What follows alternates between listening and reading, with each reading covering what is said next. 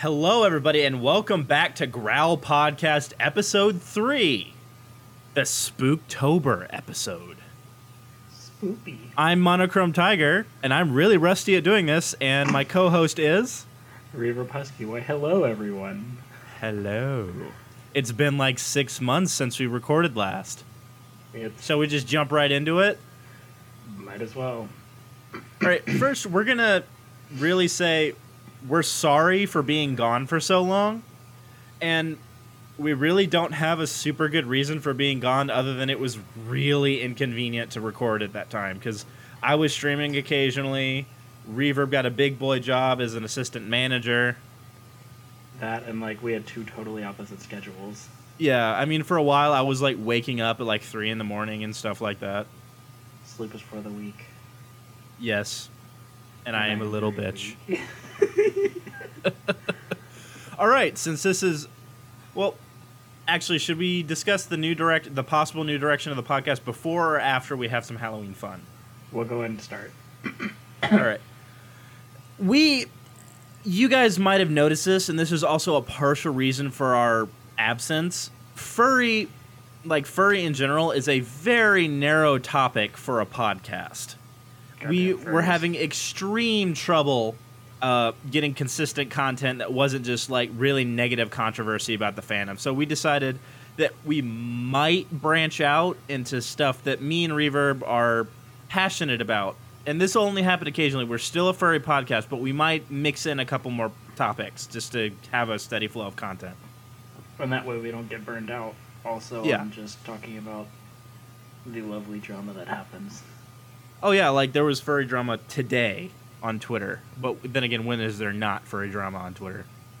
When Twitter's website goes down like it did. I think it went down a few months ago, didn't it?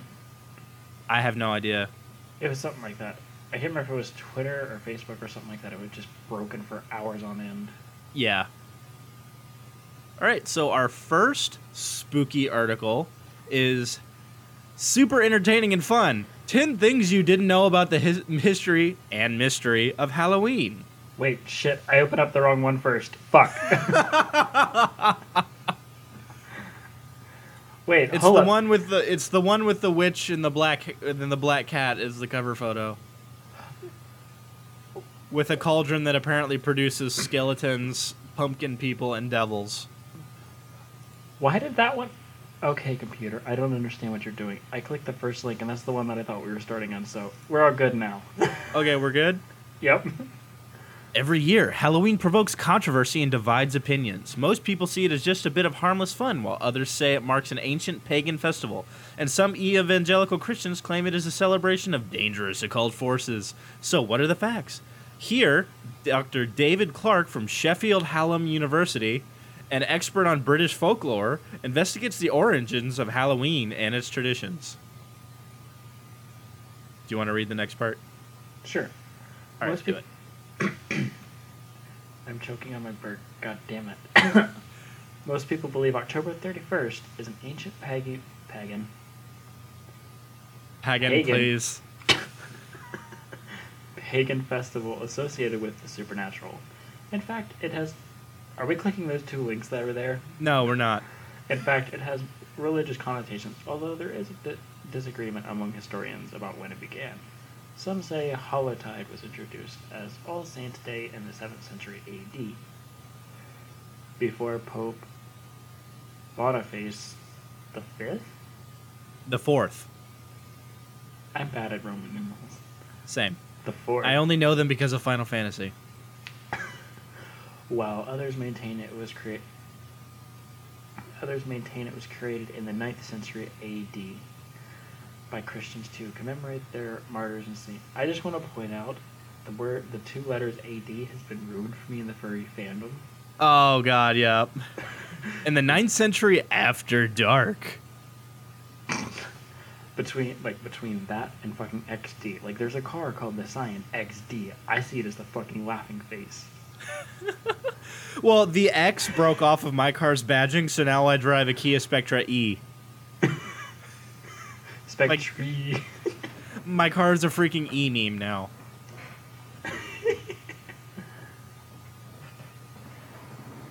Alright.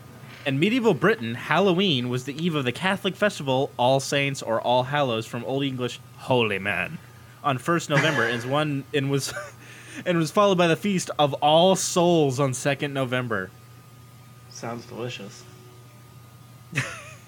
Give me your soul. I have no soul. Same. That's why we're in the furry fandom. Yeah. The I have a tradition- story to tell if I remember about how someone basically said I wasn't allowed to have an opinion because I am a popufur, because apparently having a podcast with like 44 followers makes you a popufur. I think I'm gonna have a brain aneurysm. Yeah, they were like, basically said, I was saying sorry everybody listening, we went off on a tangent, but basically we were talking about how the fandom, someone was basically trying to use the fandom as a way to get popular, and I was like, the fandom is about having fun. It's not about, it's about having fun and expressing yourself. It's not a popularity contest. And they were like, says the popufur with a podcast. And I'm like, I thought they were joking, and then I was like, oh wait, they're serious. They were serious from what you Yeah, told they were me. serious. Just like, what? Yeah, it's like, what? Like, that's something like, and I've mentioned it in previous episodes. The fandom is something like, it is such a wide variety of just shit you can get into. Like, there are furs that are into cars. There are furs into photography. There are furs that are into art. Or in my case, one of my favorite hobbies is flying drones. There are furries that are into that. It's such a wide spectrum of people that it's amazing to see them all under one roof. Oh, definitely. Also, for new listeners, that was a trademark Growl Podcast fandom tangent. That happens like every episode. Literally every episode it happens, and then we talk about it for like 45 minutes. I wonder why we didn't get through our subjects. Yeah, exactly. Okay. Or we just moving blow on. through our subjects, and they're like, "What do we do now?" Yeah. Moving on. Yeah. The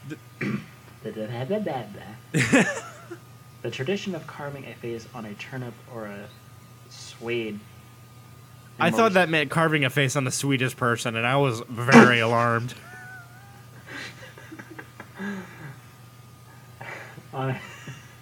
Is it Swede or Swede?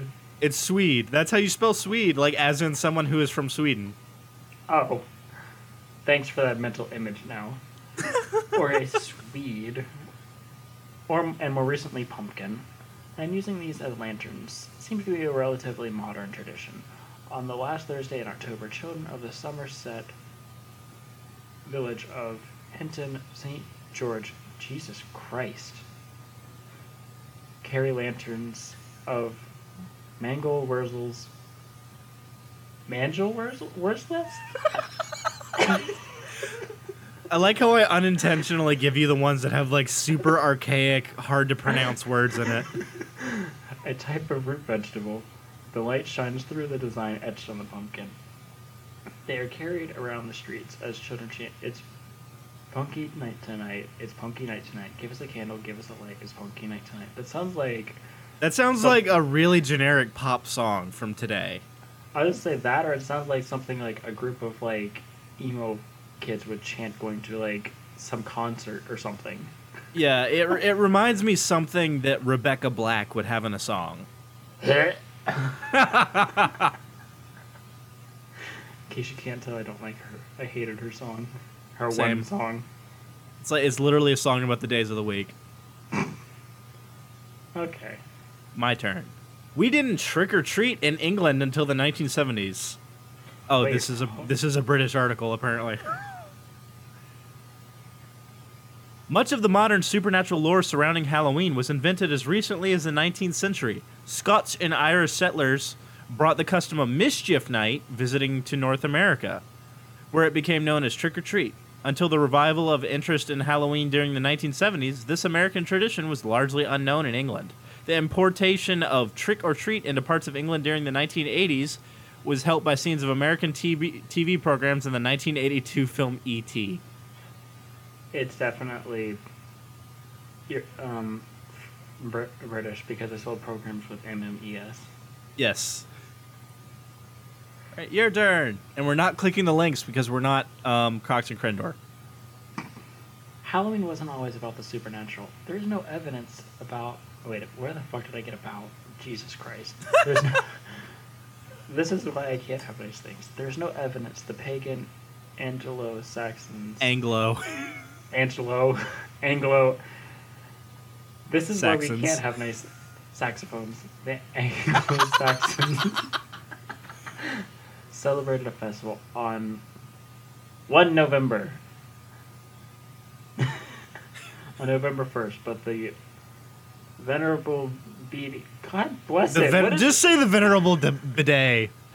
the Venerable Bidet says the month was known as Blood Monath. Blood Month. Blood Month, when surplus livestock were slaughtered and offered as sacrifices. The truth is there is no written evidence that October 31st was linked to the supernatural in England before the 19th century. My turn. Nor was it always scary. The idea of Halloween as a festival of supernatural evil forces is an entirely modern invention.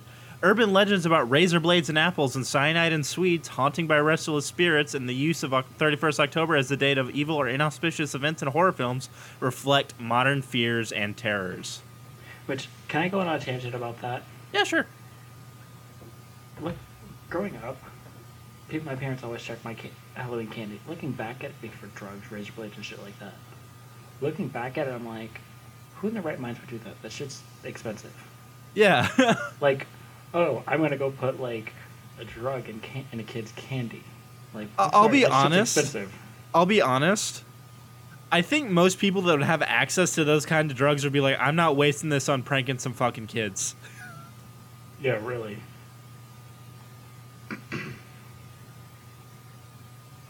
Alright, it's your turn. A Festival of the Dead. In pre-Christian Ireland, November 1st was known as the Samhain Summer's End. This date marked the onset of winter in Gaelic-speaking areas of Britain. It was also the end of the pastoral farming area when cattle were slaughtered and tribal gatherings such as the Irish Face of Terror were held. In the 19th century, the anthropologist Sir James Frazer popularized the idea of Samhain as the ancient Celtic Festival of the Dead, where pagan religious ceremonies were held. Okay, then. And then it is prayers, not pumpkins. The Catholic tradition of offering prayers to the dead, the ringing of church bells, and the lighting of candles and torches on 1st November provides a link with the spirit world. In medieval times, prayers were said for souls trapped in purgatory on 1st November. This was believed to be a sort of halfway house on the road to heaven. Ugh. And it was thought that their ghost could return to Earth and ask relatives for assistance in the journey. English is hard. English is hard. And I think after this one, we're just gonna switch to the furry articles, because this is kind of like we're in high school again. Yeah. Popular Halloween customs in England included solely where groups of adults and later children wearing costumes visited big houses to sing and collect money for food. Souling was common in parts of Cheshire, Shropshire, Lancashire, and Yorkshire.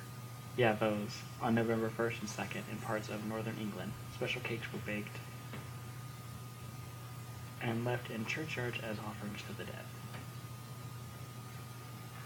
Nice. All right, and we're skipping the other Halloween article because it's History Channel and all they care about is aliens. So now we are going to Semper Fur, how a cooling vest invented by a furry made its way into the U.S. military. I'm bad at this podcast. I didn't know that before. I'm bad at it too, and it's been like 6 months, so we've gotten even worse. I didn't know there were furry articles, so I completely ignored the bottom. It's fine. I'll just start reading. From a Navy site in Japan to an Air Force base in Washington State, an innovation from one of the internet's quirkiest communities is making fans in surprising places. Quirky is a very nice word for the furry fandom. Like it's very accurate. It is, yeah. Travis, okay, and then there's a picture of a really adorable suit that has some really nice airbrushing on it. I think that picture makes my wallet hurt. Yeah, it makes my wallet hurt too. Travis Also, finished 14 years of military service, clad ears to paws in white fur striped with electric blue. In his green claws. Oh God, this is gonna be fur full. Wait, hold up. Is he the one that got his whatever thing in his fursuit? What? There was something that I don't even remember. Oh no, that wasn't him. My husband actually knows the full story behind that, and it's actually really fucking cool. I was gonna say I couldn't remember what the hell that was. I thought that was this guy, and I was like, "Yo." It might be. I might not be remembering it right, but I don't think so. But okay. In his green claws, the former armorer for the U.S. Army held a collection of military insignia, including a combat action badge signifying that he engaged with enemy fighters in Iraq. He stood before an amused audience of men in tight haircuts and camouflage as his unit came. Yep, it was him. As his unit came together to honor his service. In his fursuit, Travis is better known as Stolf, a fantastical big cat blending the features of snow leopard, tiger. I can't believe I just mispronounced tiger. Ticker. And wolf. He likes the odd motorcycle ride or ski run while dressed up, and enjoys meeting other furries, members of the internet subculture centered on dressing up as anthropomorphic animals. In his less colorful uniform, Travis was entrusted with the maintenance and repair of small arms like the Mark 19 grenade launcher, both in Iraq and at his duty station, McCord Air Force Base in Washington State. Travis asked that only his first name be used because of online threats he's received. The ceremony was a big success. His sergeant had invited him to come in his costume since Travis could no longer wear his uniform as a civilian. His unit already knew he was a furry and loved the gag, Travis said. A picture of his proceedings went viral 3 different times on Twitter. That's kind of cool. Yeah, it is. The funny thing is, I'm pretty sure his sergeant asked him to appear in that. That's what I was thinking. It was like, if I remember, he asked. Yeah, I think he was asked to do it, and then the next subtitle is Sweaty Business. Playing and performing in a full-body mascot-like suit is a disciplined endeavor, and not always a comfortable one. It is never a comfortable one. Any furry will tell you that it's hot inside a suit, and that problem is compounded when members gather in real life. Fursuit wearers run a real risk of overheating, especially at sunny outdoor events like meetups and pride parades. And Megaplex. I remember.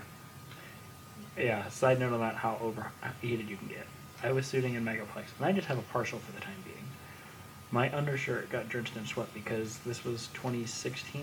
They had us walk around the parts of the hotel outside, and it was like that. It was hot. My undershirt got drenched. I had to go back to the car and change my shirt. Pro tip for new fursuiters. If you're going to a con, always pack more than one set of Under Armour, or you will be washing it and air drying it. You will be washing it in the tub and air drying it because you don't want to smell like sweat. Yep, which I'm going to be, side note on this, I'm going to be buying one of these vests when I get my full suit. Nice, I am too, but every maker I'm friends with who I've said, oh, I want to get a fursuit of mono, was like, they either say, and I quote, oof, or that's going to be really, really expensive because it's 4 different shades of gray, and gray fur is hard to find. Meanwhile, I said both. All right. To increase their in-suit endurance, some furries use cooling vests, much like an athlete might. Specifically designed vests can hold packs of fluids that remain at steady low temperatures against the wearer's bodies, a godsend for keeping body heat at bay when you're wearing fur head to toe. Whether in body armor or a full-body fursuit, Travis, like many of his peers in either camp, often employs one of these cooling layers to avoid overheating. His preferred design, the EZ Cooldown Vest, was crafted by a Dutch furry. Travis bought his first cooling vest a decade ago and switched to Easy Cooldown in late 2014. I first used it in uniform under full armor the following summer, Travis told the Daily Beast. It made a huge difference under the body armor as they raised core temps quite a bit. Travis didn't deploy with his vest or his fursuit, though he did. Why would it even need to be said that he didn't deploy with his fursuit? Hey, I'm going to go run around in combat zone in my fursuit. Make sure to take lots of pictures so I can upload them on Fursuit Friday. Damn it.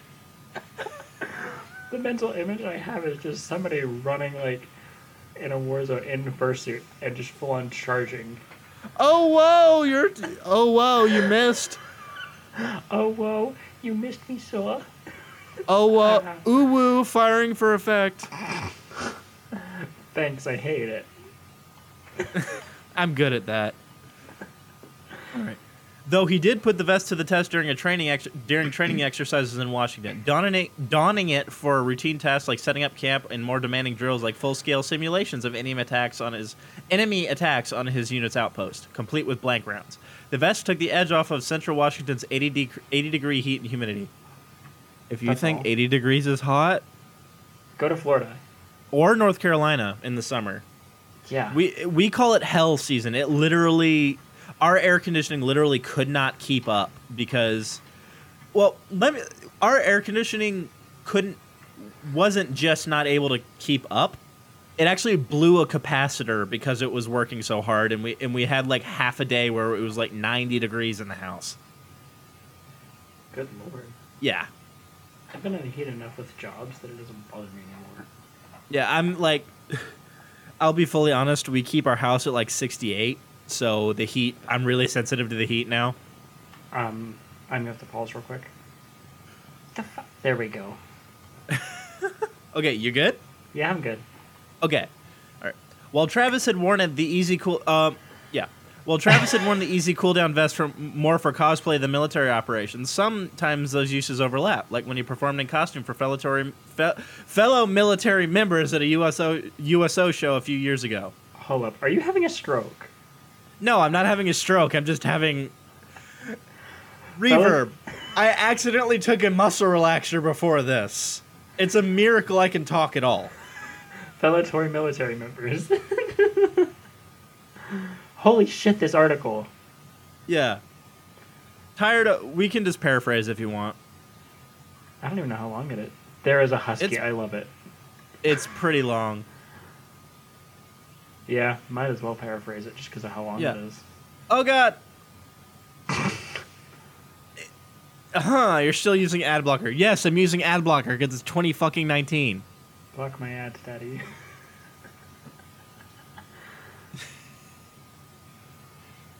There. Now it's going to spam me with fucking ads. Basically, it's this guy... Or basically the thing is about this, the vest has been used by... It's not officially deployed. Like, they don't have an official contract with the U.S. military. But a lot of people use it, like in Japan and places like that, because of how humid it gets in the summer. Yeah. Oof. Which is good. That's basically the entire article. All right, on to the next one. This one is really cool. Wait, hold up. Okay, I was going to say which one. Which one's the next one? It's the multiverse article. I want to read this one. You want to read it? Yeah. Okay, read it. Oh, it isn't that long. Cool. Multiverse hopes to bridge the communities of fantasy, sci-fi, and horror films. God, I'm just as bad. Horror fans, furries included. Multiverse. I thought this was going to be the multiverse theory. No, it's a convention. More conventions. My bank account cries. Multiverse, a brand new convention for fans of science, fiction, fantasy, horror, comics, furry culture, and more, will hold its debut. It's in Atlanta. Event. Yeah, it's in Atlanta. October 18th to the 20th in Atlanta, Georgia. The convention, located at the Hilton Atlanta Airport. It's okay. Hilton Atlanta Airport will bring together fans, authors, artists, and other creators, all of whom share a common passion: genre fiction.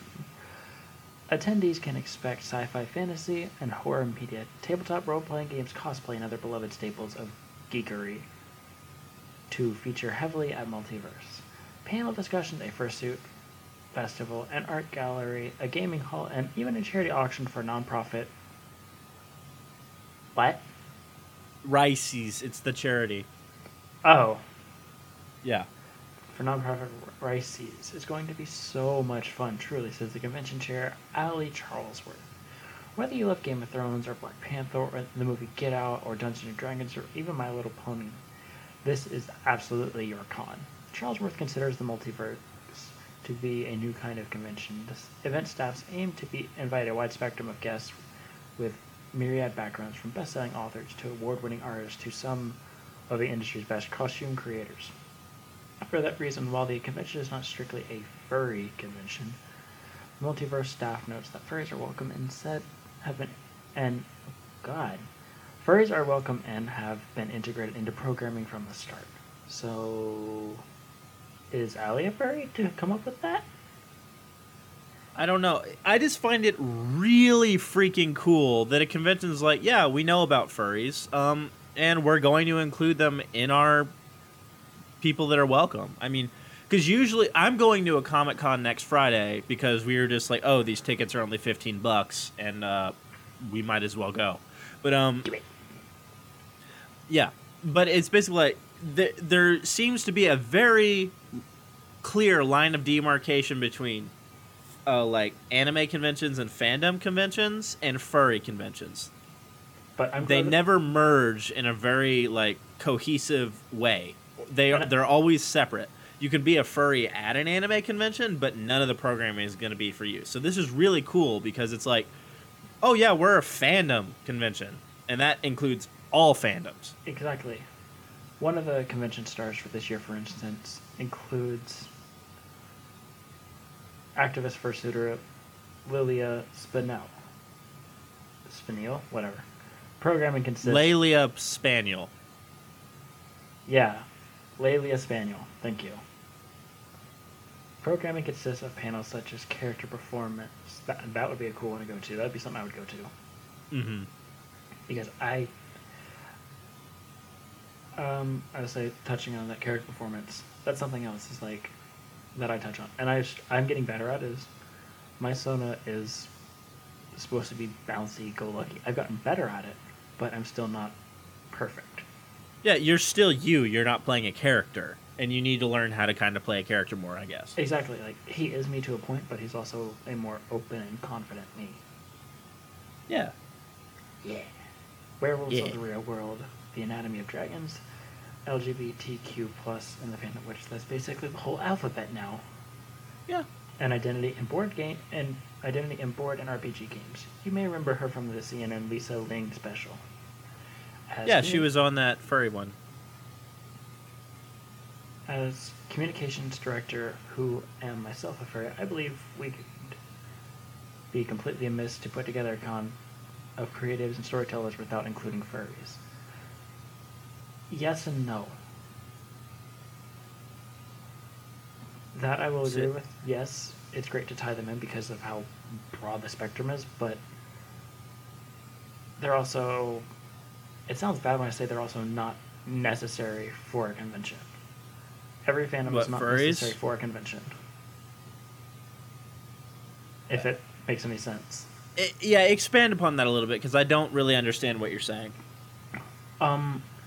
Yes, it's really cool that they're including furries into the convention, but it could also not be included at the same time.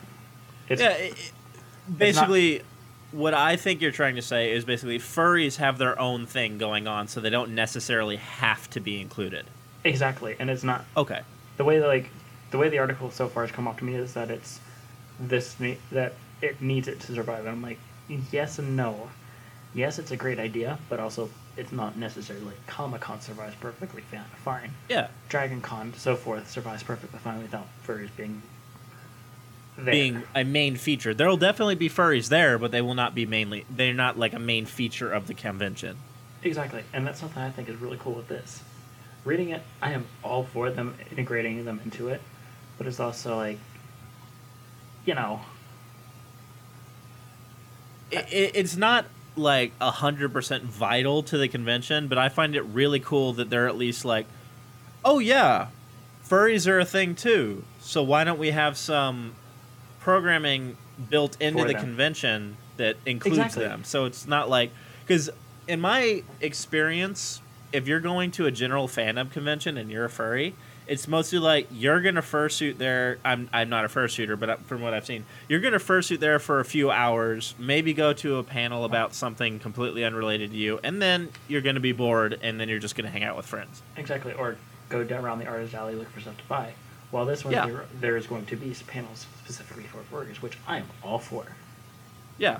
I will fully admit that I'm not the kind of furry that goes to panels. I mostly go to conventions to hang out with friends that I met online. Yeah, I do that too. I will go. There are a few panels that I want to go to. Like one of them was last year they had a fursuit cleaning thing. I went to that because somebody spilled orange soda on one of my foot paws. Oof. Yeah. Also, pro tip, avoid chocolate and ketchup like it's going to murder you because it will murder your suit. Also, Hikari Rue did a video on it, and she literally could not get the ketchup out. Yeah. Also, if you have white fur anywhere on your feet, avoid the escalators. Oh, definitely. I was not aware how greasy they were. I had like a white streak or black streak on the side of it. The guy at the fursuit thing cleaned it, thankfully. The orange, he got most of it out, not all of it, which I was kind of sad about. But anyways, everyone on staff has been accepting and open-minded, and I think that is going to establish a kind little con for all owners, including those of us who wear tails as a hobby. The positive and welcoming atmosphere of the multiverse is especially important to the convention's science fiction programming lead, K. Series Wright, who wants to create an event that truly represents the modern fandom community. It's a big geek party, but we don't want to get too huge. Wright says, we want the con to always be a place where you can meet creators and fellow fans and have meaningful conversations about the things in the fandom that matter. We want people to know that no matter where they are, they're welcome here. To attend Multiverse 2019, fans can register at the event itself or pre-register online for a discounted price at multiversecon.org/register. Multiverse also encourages donations of goods, furry themed or otherwise, to their sign-up charity auction, the proceeds of which go entirely to Riceys. Ricey'sTexas.org.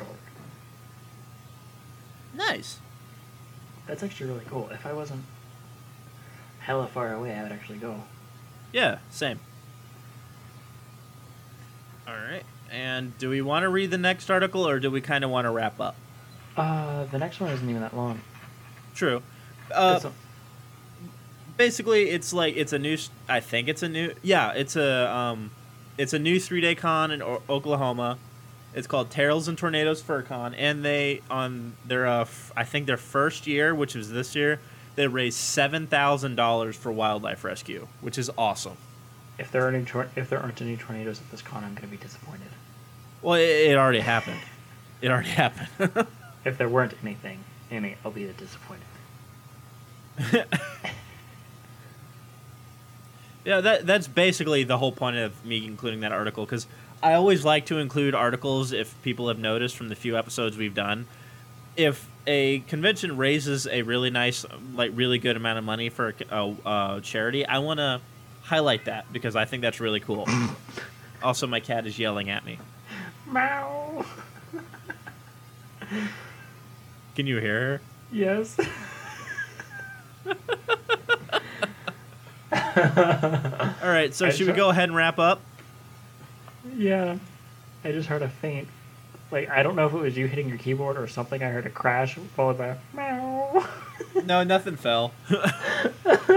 Everybody, this has been Growl Episode 3 with Monochrome Tiger and Reverb Husky. We're glad to be back. Hopefully we'll be more frequent, and we'll see you next time. Bye. Bye-bye.